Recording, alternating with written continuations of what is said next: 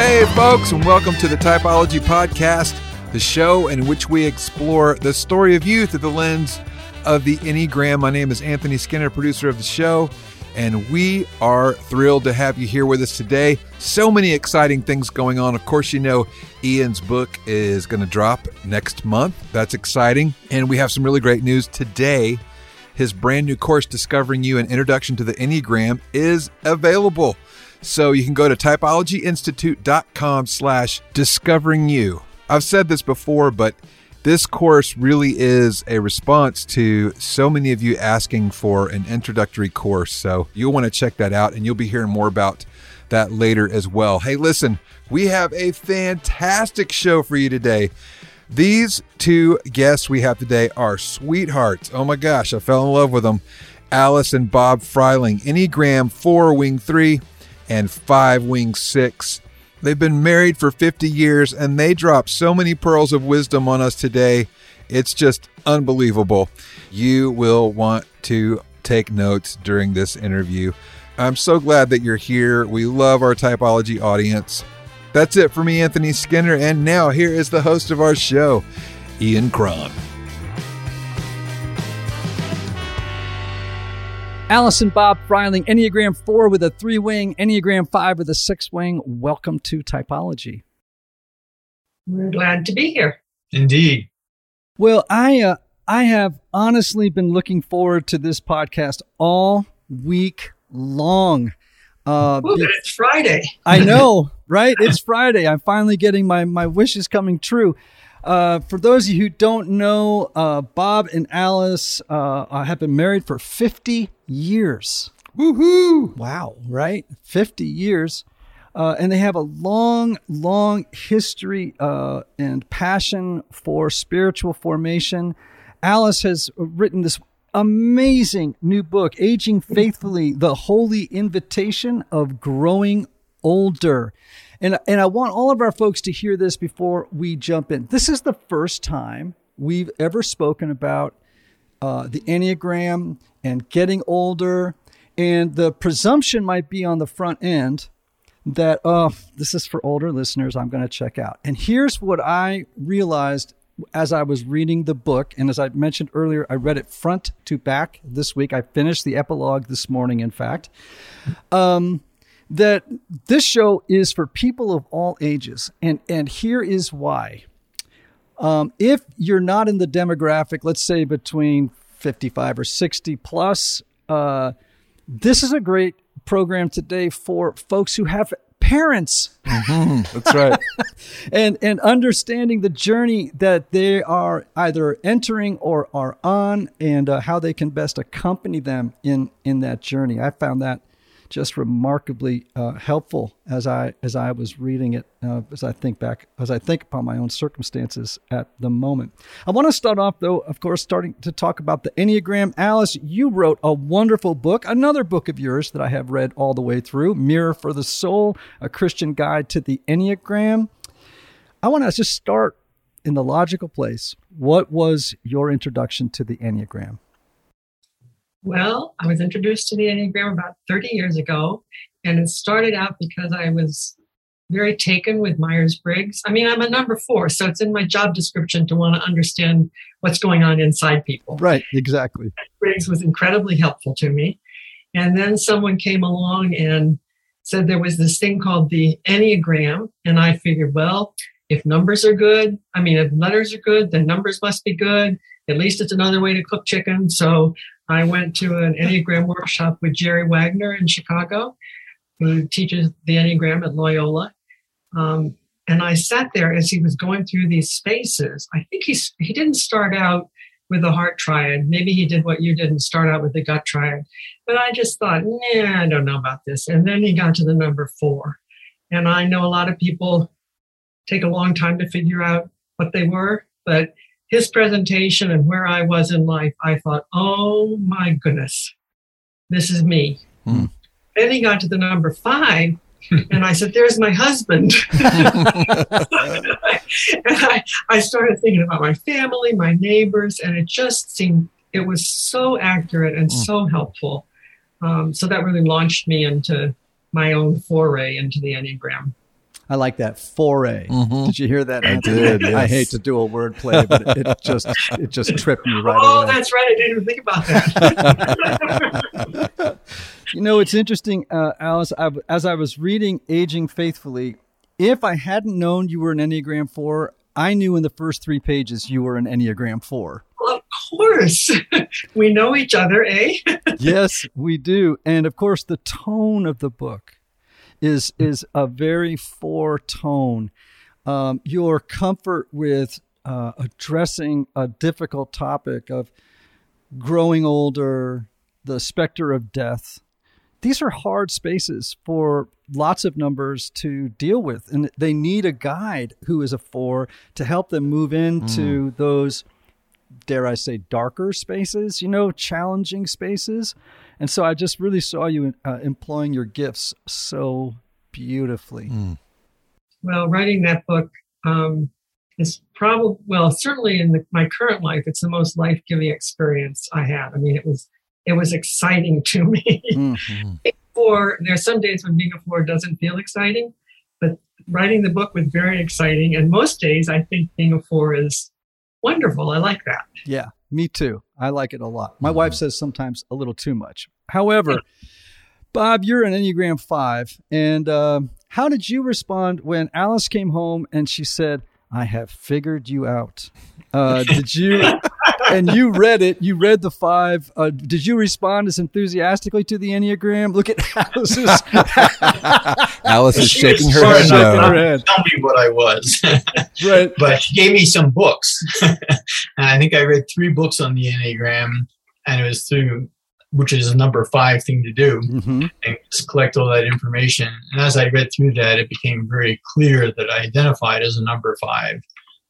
Both on the positive end of things, of identifying with wisdom and liking knowledge, and but also negatively, being overly analytical and critical and compulsive of gathering information or whatever. So it just resonated with me in terms of gifts as well as in terms of struggles.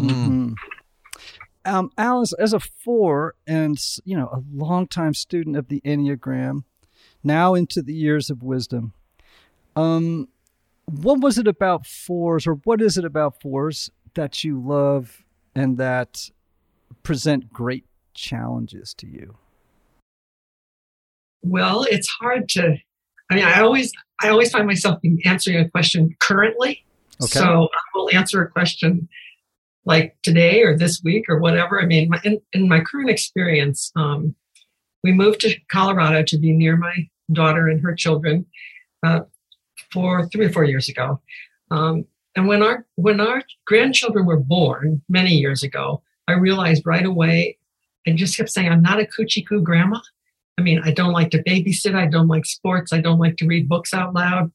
So what good am I?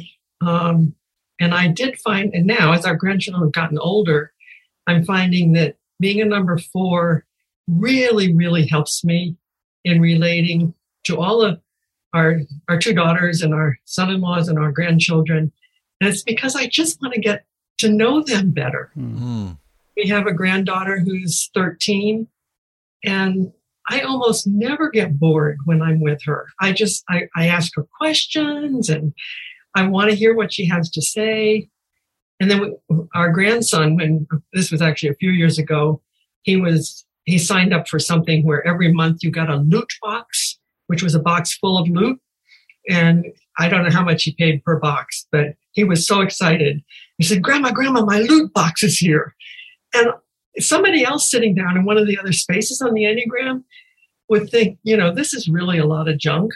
But I looked at it and I thought, this is all about the stuff he loves.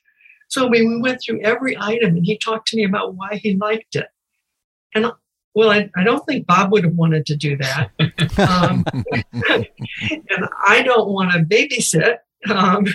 So being a number 4, I can do things that I love to do, and it seems to be loving to my family, and that's great. That's wonderful. I don't like the 2 things that come to mind. I don't like my self-doubt, and I don't like my over-responsibility. I feel like to be a good grandma, I have to meet all the needs of their parents and the grandchildren and Bob. And I feel really I really do feel, sometimes I feel despair because I can't meet all their needs. What's the driver there? What is the driver? Yeah. What is the driver there? Like, what's behind that? If I love them, then I should be able to help them in every way possible. And I mean, only God can do that to begin with. That's a spiritual, spiritual lie if I believe that. But I also think I don't feel good about myself. If I'm lying on the sofa reading a book and I know that, they would like me to be doing something for them, even though they're great about it, they understand. My daughter's a number 4 too, and she really does understand this. But that was a rite of passage for me to be in. I actually started calling it the discipline of irresponsibility. Because it's so important to me to learn that I was not responsible for the world. So I lie down on the sofa and read a book, and then I have a little more energy to go out and go shopping with my granddaughter, for instance. Yeah, I'm reminded that when 4s are under stress, that they go to the low side of 2. Oh, yes. And that sounds a little bit of what you're describing. Is that right? Yeah. Oh, yes. And I have a number 2 daughter and a number 4 daughter and a number 2 daughter. And there are days when I just think, where is my number 2 daughter when I need her right now to be doing something that I don't have the energy or the inclination to do. So, yeah, it's really been true. So, Bob, I'm going to get to you in a moment, but I do want to just pick on one thing with Alice, and that is I have this, how do I want to say it, this theory that Enneagram 4s have the second loudest inner critic on the Enneagram. Who's the first? Ones. Yeah.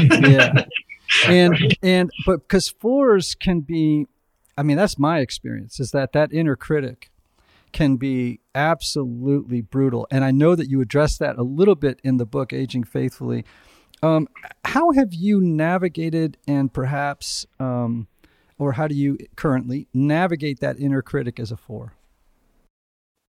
Well, in an odd sort of way, when the number 4 people that I'm close to, and when I see how difficult it is for them to navigate it, that helps me take initiative. It speaks back to me and says, you have the same problem, so you need to work on this. The word recently it keeps coming up in our conversation is holy detachment. Mm-hmm. And another word that sometimes comes in spiritual literature is holy indifference. And quite frankly, I can't go with holy indifference. I mean, I know I can't get there.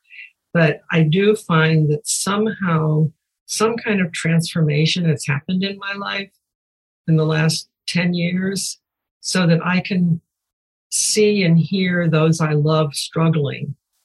And I have a sense of holy detachment. And I've actually talked to Bob a lot about that, because, I don't want you to think I don't care, because I really, really do care. And then my self-doubt comes in. I said, is it okay with you if I don't care? He's actually encouraged me in my journey toward holy detachment. So he's a big help on that. Yeah. So, Bob, you're a 5. And what is it that you love most? And what is it that has been a challenge to you? Well, I do enjoy knowledge. I enjoy reading and thinking and strategizing. And those were all very valuable things when I was in an executive position during my work life.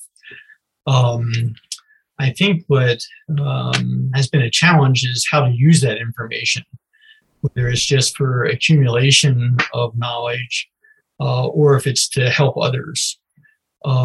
One of the things I've been discovering, particularly since retirement, that instead of always thinking about the future, always planning ahead. I mean, last night I was leading a discussion. I have a faith and politics group where we try to get together and look at biblical issues and affecting culture.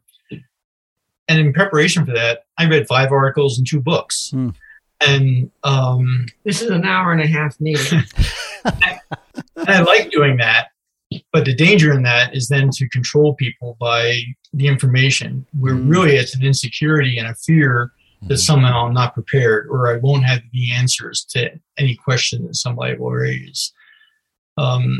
So what has been challenging to me, in fact, Alice was the first one that pointed it out, that for number 5, the inclination is to move in and up, internally and into my mind. And so she used the phrase, why don't you work down and out, more into your gut and more relationally into the other 2 triads. And so my mantra right now is to live in the presence of Jesus, to be a present for others. And that helps me connect the spiritual dynamic with being connected with other people and not just with my own mind. I mean, I could enjoy life just thinking by myself. Right. But that's very selfish, and I don't think that's what God calls us to. In fact, there's a verse in Ecclesiastes I've never heard preached on, but it's Ecclesiastes 7:16. It says, "Do not be over righteous, neither be over wise. Why destroy yourself?" And I have found that when I'm overly wise, overly prepared, it can become self-destructive because it distances me from other people. Yes. Wow. Can I interrupt for just a minute and say that one of the things that I've seen with Bob, and I think this relates to both the Enneagram and aging, is amazing transformation. And as we've gotten older and Bob has retired and he's had to let go of some of the opportunities in his life, one of the things that he does in loving our family is he's the one that picks up our granddaughter at school every day. And that's an hour's worth of time. And for number 5, an hour is a lot. That's an investment. So, and he does that so graciously. And he comes home and he'll say, "Oh yeah, Elizabeth was really fun to talk to today." So I look at that and I think, whoa, that is he's come a long way since being an executive leader. It was good to be an executive leader when he was, but to let go of that when there's no longer that opportunity and as he's aged, I think he's really learned to love in a number 5 way. Wow. Bob, as Alice was speaking, you became clearly emotional. Oh, yeah. And I'm just curious, what did her words trigger in you, and what is that? You're right. Being both observant and discerning, I cheer up when things are deeply personal. And I think that is a much more a true self than just the ideas or just the facts. So connecting that way is actually very helpful. Even though I'm embarrassed by it, but yet that's sort of my soul welling up, I think, trying to get it out. Wow. That is my soul trying to get out, right? I think that's so beautifully put, and thanks for your willingness to be vulnerable and I just love when I see a 5, and I think this is one of the gifts too of getting older is you cry more. I mean, that has been my experience. All his life. Well, so far so good. It looks like you've made some incredible strides in that regard. So I think that's beautiful. Can I say just a couple of things? One, I love that it just shows you the power. I love Alice, the empathy that you had to recognize that he has a limited amount of resources to give in a day, and the value that you placed on him picking up your granddaughter. I mean, I just love that expression between the 2 of you.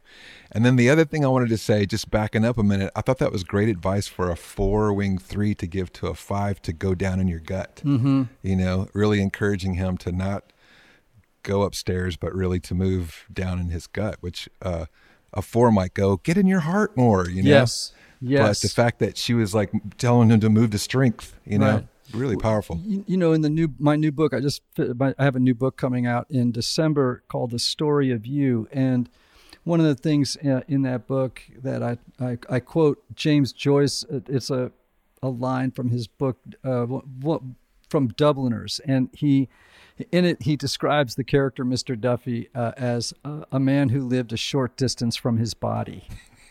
And I think that describes a 5 so perfectly. And so the part of the journey of the 5 is to get into the gut, right? It is to get back into the body, lest they fall into the trap of becoming, a brain on a stick, as 1-5 described it to me.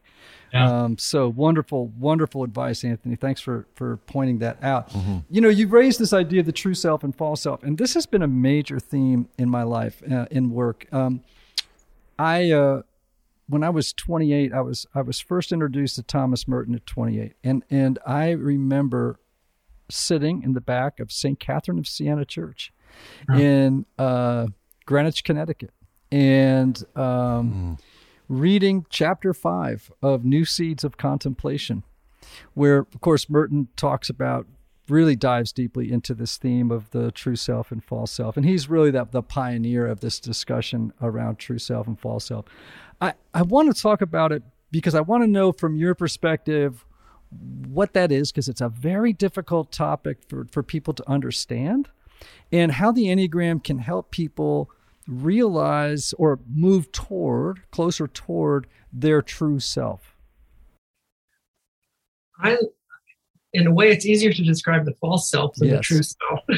So let me say that the cliff notes of that would probably be for me that the true self is the person that God made us to be with the gifts that we have. And out of the true self, we bear the fruits of the Spirit. So but it's really the false self that I find in my own life is the most helpful to learn about. And what other people seem to say, the false self to me is the person that I either think I should be or that I wish I were. This sort of overlapped for me when I was writing the book on the Enneagram, because I did a few little interviews with various people in various spaces. They are types. And I interviewed a very mature woman who's a number 1. And one of the questions I asked was what you asked here, what do you like about being a number 1 and what do you not like about being a number 1? And she came up to me after church one day and she just said, I can't believe it. I never thought there was anything good about a number 1. So there was something about her false self that just kept saying, you aren't good enough, you aren't good enough, you aren't good enough. And I think that's a huge gift of the Enneagram, to help us recognize our false self. And the false self tells us lies. I mean, when Jesus said, Satan is the great deceiver, the father of lies, and when he lies, he speaks his native language. So my sense in my life, I can only really speak for myself, but I believe a lot of lies. And those are lies from my false self. Yes, it's the egoic mind, right? It's that part of us that is wanting to get others to prioritize our priorities. Yeah. And I think, in this new book that I've put together, I was thinking about how the unconscious motivation of each type is a story that is in direct opposition to the story of God and grace. Oh, yes. Yeah. Right. It's like you don't need to be perfect to have a sense of mastery and control in the world. That the gospel doesn't say that. The gospel doesn't say that you need to help others in order to be loved. And I could go through the list, of course, of all the unconscious motivations of each of these types. But there's stories that are they're false stories. And of course, when you're living in a false story, it's very difficult to become a true self in a false story. Yes. And the Enneagram does such a good job of uncovering our blind spots. So there's sometimes when I just feel unsettled or disconnected from myself. And then all of a sudden I'll find myself saying, you are really acting like a number 4. Just get on with it. Right. Right. Yeah. Because I'm believing the lies of the number 4 space. I also might be inclined to say that to Bob, which isn't always the best thing for me about being a number 5. That's not always the best thing to do. But. Right. Yeah, absolutely. So we have a marriage here, 1 foot in the head space, 1 foot in the heart space. two numbers that are see the world, process life, and respond to it very differently. You've been married for 50 years. How have you navigated the differences? Do you want to go or let me go? Well, one of the things I've appreciated so much about Alice is that truth is extremely important to her. In fact, Alice means truth. And so when she speaks about the distinction between lying and true, it is really evident in her life. And that's been a great contribution to our marriage, that we just don't live with pretense. She won't allow it, even though I might be tempted to want to talk about the issues or the concepts involved. We just don't live with any buried truth. And I really attribute that to Alice's sensitivity to that and discernment of that. So that's been a great gift to me in helping me grow and being able to respond to her.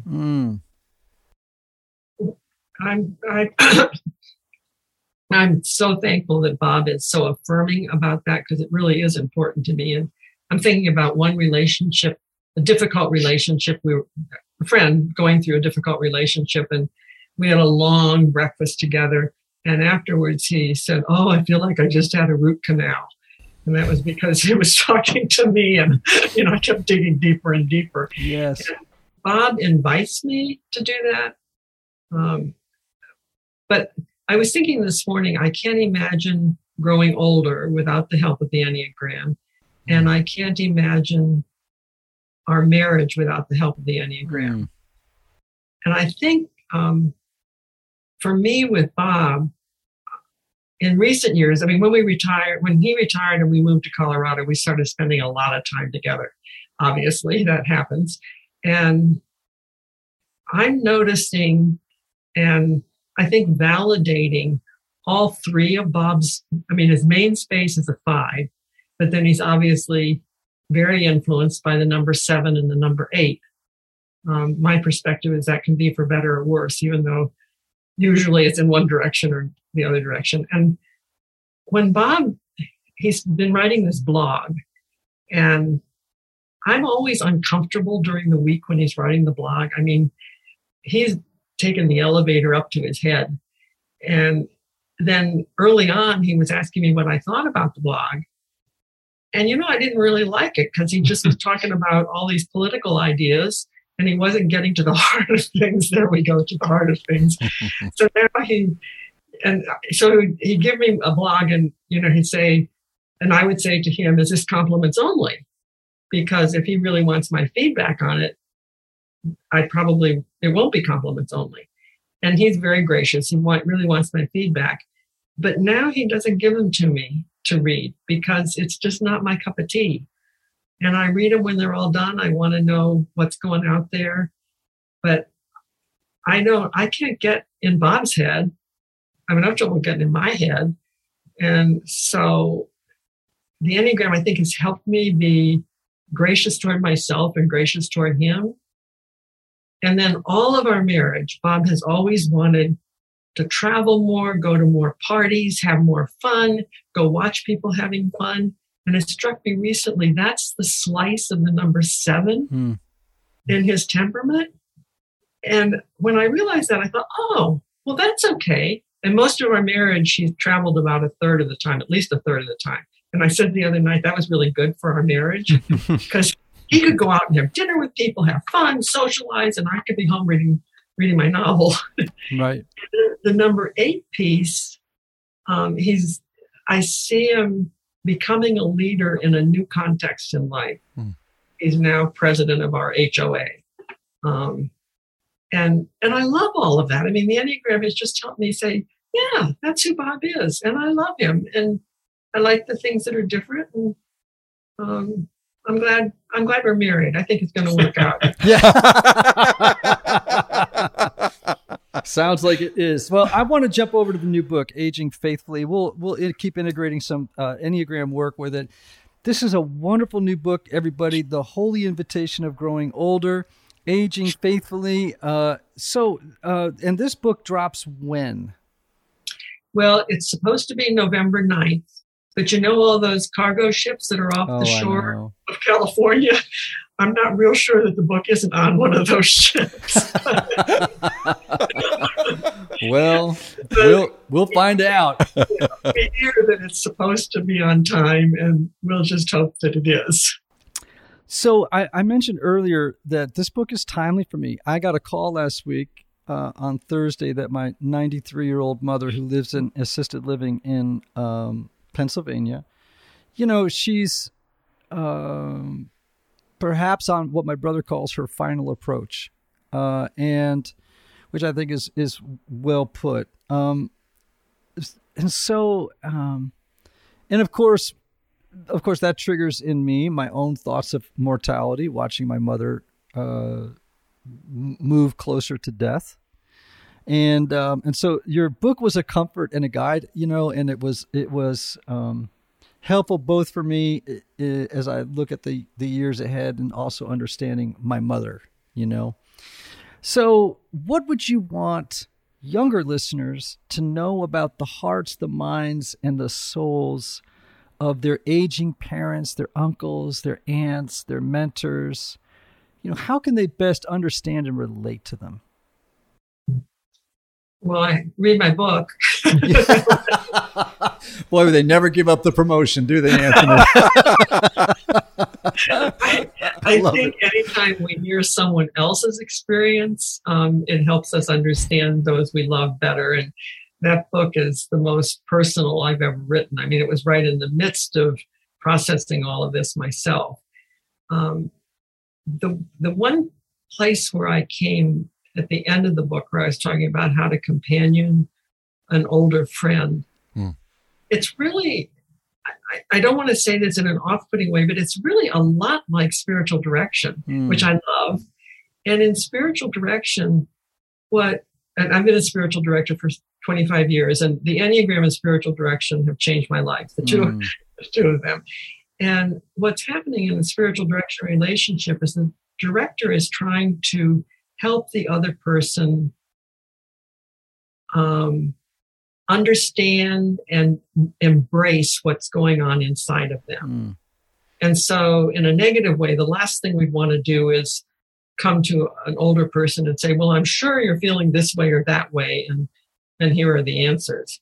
One book that does this from a medical perspective is Being Mortal. And when I was reading that, and he was just, I can't pronounce his name, Atul, I don't know it, Gande, I don't know I can't pronounce his name, so I shouldn't do that. But he was talking about conversations with his father, and he's a doctor. And the way he was talking to his father about his father's medical needs and physical experiences were absolutely parallel to the way I talk with people in spiritual direction. It was like, tell me more about this. And what's the most important thing for you in life right now? And what's the most important thing in these remaining months that you have if there's been a terminal diagnosis? So I think when we listen very well to people, we love them. And love heals. Now, it's a different kind of healing. It's not a healing from physical death, but we can be a healing presence to our parents. Well, our parents are gone now, but I wish I had been a better healing presence with them. You talk about the aging process as a holy process. And what does that, how would you describe that to people? Well, when I was in my late 50s, I guess, it dawned on me that, well, first of all, it dawned on me that I was getting older. And then I thought, this is all part of God's plan. For those of us who do get older, this season of aging is part of God's plan. So part of God's plan, well, first of all, I don't want to resist it. And I don't want to just hang it up. I want to understand what is God offering in the aging process. And when I wrote the book, I was just astounded to discover how much God is offering. I mean, for instance, I think he invites us to focus on the difference between productivity and fruitfulness. And most of our life we have been productive, and I'm really glad. I mean, I'm glad for myself that people have been productive, and I'm glad I could be productive. But as we get older, we don't have the opportunity, we don't have the energy, and people don't necessarily want us to be productive in the same ways. So if you take that, if that piece diminishes a little bit, then I think we're left with the freedom to focus on the fruits of the Spirit. Love, joy, peace, long suffering. I mean, many people say that older people are a peaceful presence. And I think if that happens, that's the fruit of the Spirit. And when we love people, which for me often means listening, then that's the fruit of the Spirit. And I have so much more opportunity to do that now than I ever did when I was busy getting school lunches and planning play dates and taking kids to college. Mm-hmm. I love that you brought up I have it actually in my notes here to talk about productivity versus fruitfulness, because though I know many people in this space, I'm very wary around the obsession with productivity that is here like in the present world. Like there are books after books after, it's just all about getting more done, getting it done more efficiently. I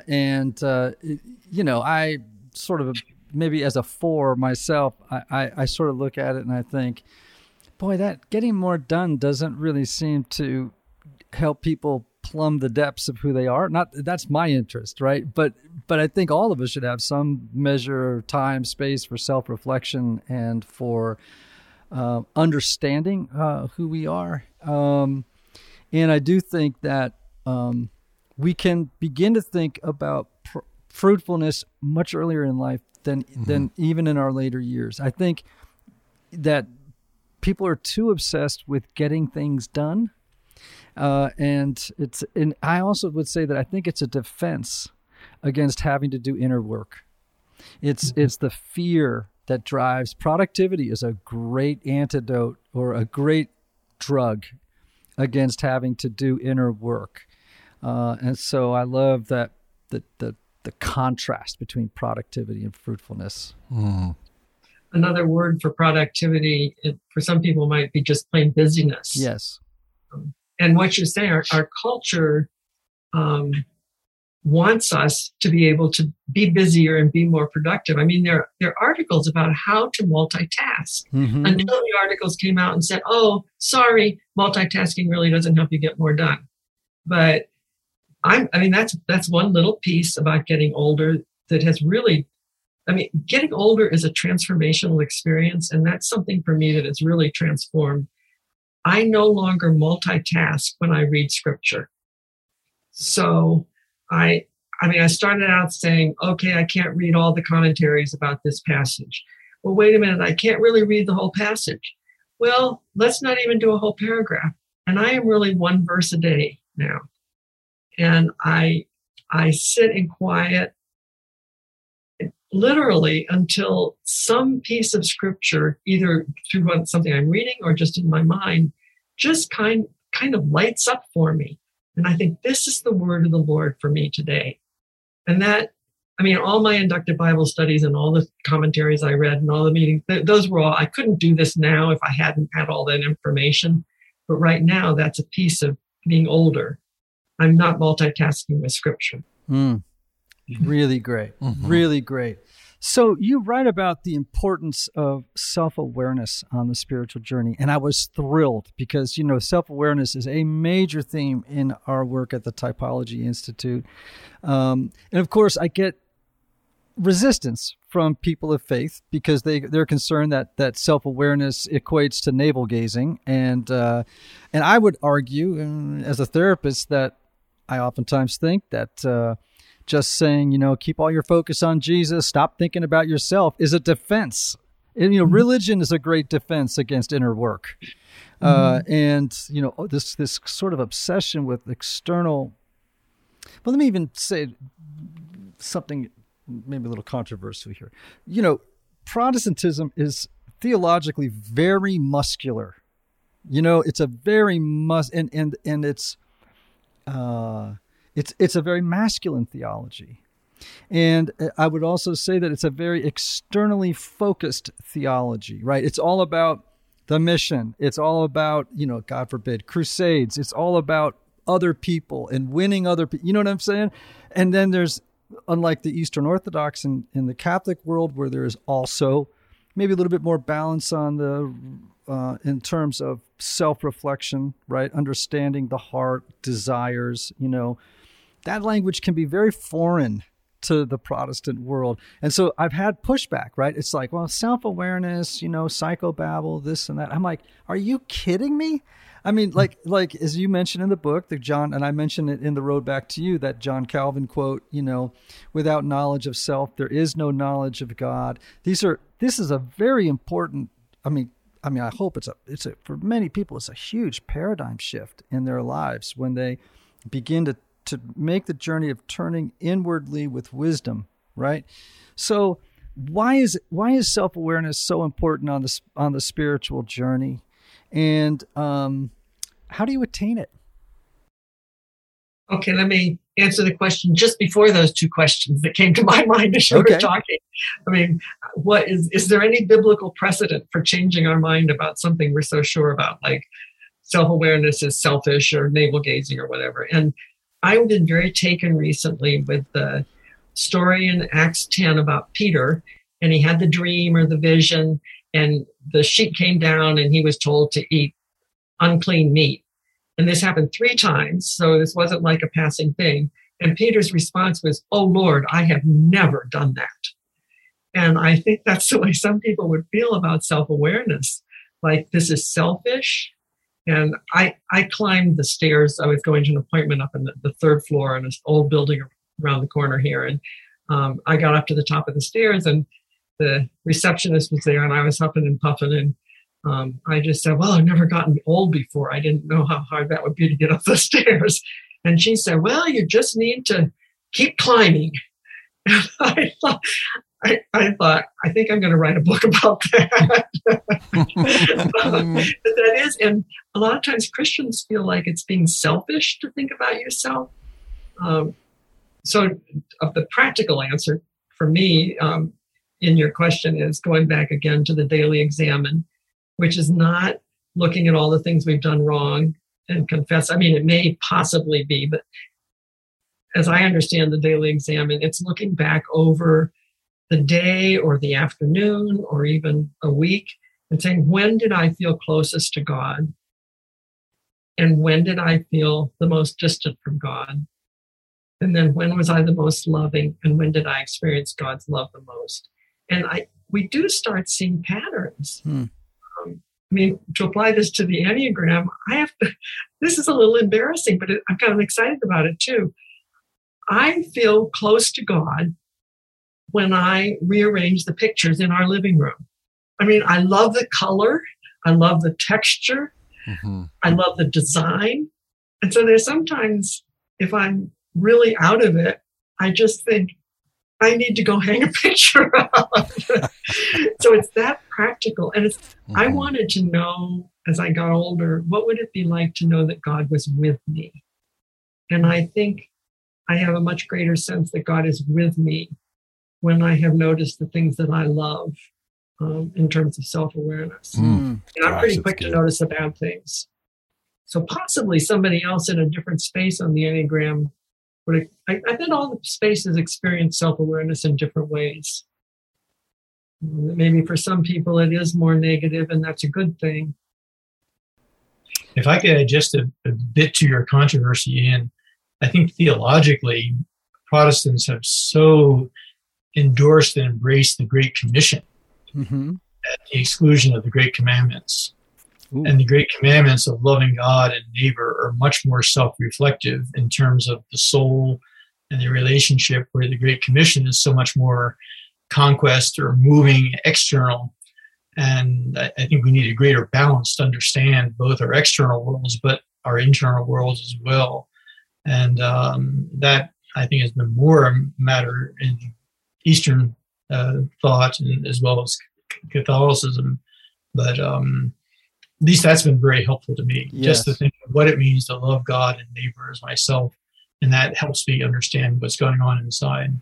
And of course, that is the balance of contemplation and action. Mm-hmm. The active life is important, right?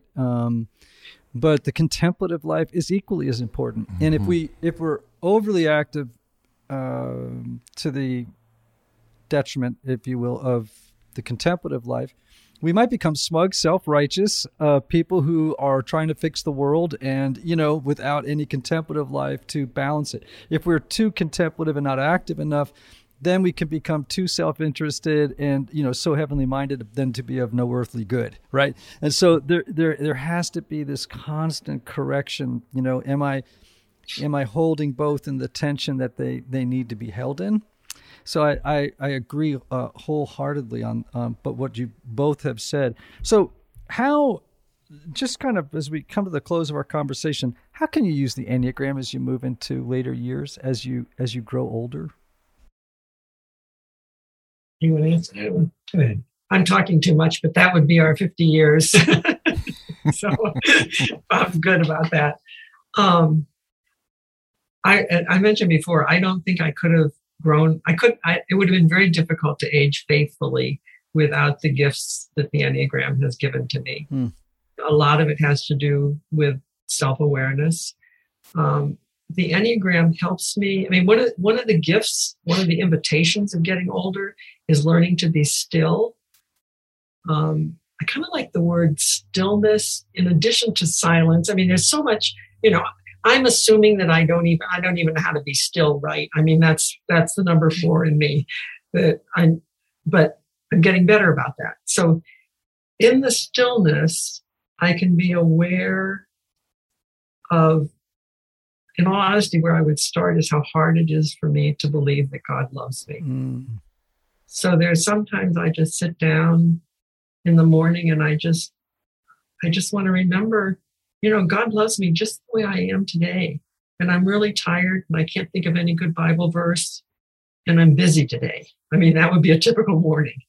But because I know that, because of the self-awareness that the Enneagram has given me, I know how important it is to sit in stillness, even with that disease, until I can't even tell you when I'm done. Right. Until somehow I know that I am done. And the Enneagram certainly helps me emphasize the things that I know are part of my giftedness. And I don't have very much energy anyway. And as I get older, I have less and less energy. And so when you start doing things that you're not gifted to do, that is so energy draining. So I feel free to do the things I love to do and that I do well. I think the Enneagram has helped me be more merciful. Older people can be, my dad was a real curmudgeon. And, I feel sad that we didn't have a closer relationship. But I think the Enneagram has allowed me to be more merciful to people. There are people who live on our street that maybe I'm not particularly drawn to. And I just think, well, that's okay. They're just an Enneagram number such and such. I'm okay with that. But it's okay. When you were saying that, another book I always recommend to people who are beginning a journey of self-reflection is, of course, Henry Nouwen's book, The Prodigal Son. And right, it's great. I can see you nodding your head up and down because it is such a wonderful book. And I just remember how moved I was, because I'm a 4, when he described the summit of the spiritual journey as being not becoming the prodigal son, but becoming the father. And, we tend to think, oh no, the goal is you rushing home to God, it's yes, but ultimately you don't want to get stuck in the prodigal son mode for the rest of your life. To become merciful, to become the one who blesses, to be the one who welcomes home the prodigal rather than being the prodigal, the one who extends mercy to the resentful older son. This is the role of the father, and to become that. And I hear in your self-description, not that you're saying this about yourself, but what I hear from you is that you have begun to embody that older father, mother in the world, giving blessing and being merciful. Bob, I want to close with you. What has been for you? How would you talk about how the Enneagram can help people in their older years? Well, as a number 5, that my compulsion is to avarice or greed. A corrective has been to practice generosity, both financially. I practice giving higher tips to people. I mean, just as a practical reminder to give out and not just to keep in. But also letting go of control. I think it's Parker Palmer that says, there's a lot of talk about how you pass the baton on to the younger generation, which I think is important. But he uses the phrase, sometimes it's good just to join the orchestra, to be part and not have to be in control, but be present, be available to people. And I have found my availability is something that's just been a real gift to practice that and to share. I was putting together an agenda for our HOA meeting. I was able to think through all the things we needed to do. And I thought of our vice president. And I thought he would really like to be part of this. And so I just sent him a draft and say, what do you think of this? And he just loved it. And I don't think I would have done that 10 years ago. But just, again, letting go and being available, connecting with people. There's a wonderful imagery in Ezekiel, the prophet, the end of his years in Ezekiel 47. I won't go through the whole story, but he winds up in this flow of water to the New Jerusalem. And as this water flows, there's healing, there's fruitfulness, there's a sense of God's blessing. And that's the picture I try to have in my mind as number 5. How can I be part of that river? Not how can I control the river or how can I decide where the river goes, but to be part of the river of God's blessing to people that I'm connected with and to be generous in that context. Right. So good. Well, Bob, Alice, what a delight. This has just been a wonderful, enriching conversation. And I want to encourage everybody to go out, get a copy of Aging Faithfully, The Holy Invitation of Growing Older by Alice Fryling. And if you just go to Amazon right now, I'm sure you could just pre-order that book, of course. And for those of you who would like to know, Alice Fryling, Fryling. Alice, do you have a website too? I do. It's alicefryling.com. Great.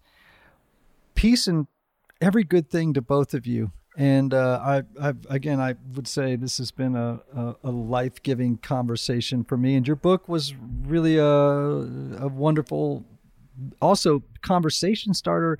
Just yesterday, my wife and I went for a walk. We walk together, many times during the course of a week. And we began to talk about growing older and what is it that is important to us, and where is it that we want to spend our time. We were talking about how we would rather spend our resources not on cars but experiences. You know what I mean? Or on the home, particularly experiences with our kids. So we are going to Portugal with all of our kids in June. But to me, that's just a whole lot better than buying a leather couch. Like that just seems to me like a much better plan. But that also is this intentionality of saying, okay, we're getting older. Where do we want to place our time, our emphasis, the things that matter to us? Well, again, and a lot of that was just triggered by reading the book. And so, mission accomplished, Alice. Fantastic. Just a delight. Let me just say one thing is, with the book, that I love the subtitle, which I did not write. Nav Press wrote it for me, The Holy Invitation of Growing Older. And I think that's what you're reflecting, that wow, this is a time of invitation from God. It is a time of diminishment, but it's a time of spiritual invitation. And yes. I think in my soul, I do a little happy dance when I realize that. Good. Well, listen, Typology listeners, Aging Faithfully, The Holy Invitation of Growing Older by Alice Fryling. Her wonderful husband, Bob, has been with us and brought so much additive wisdom. And as always, I close with the words, may you have love, may you have joy, may you have peace, may you have healing, and may you have rest. Until next time, friends.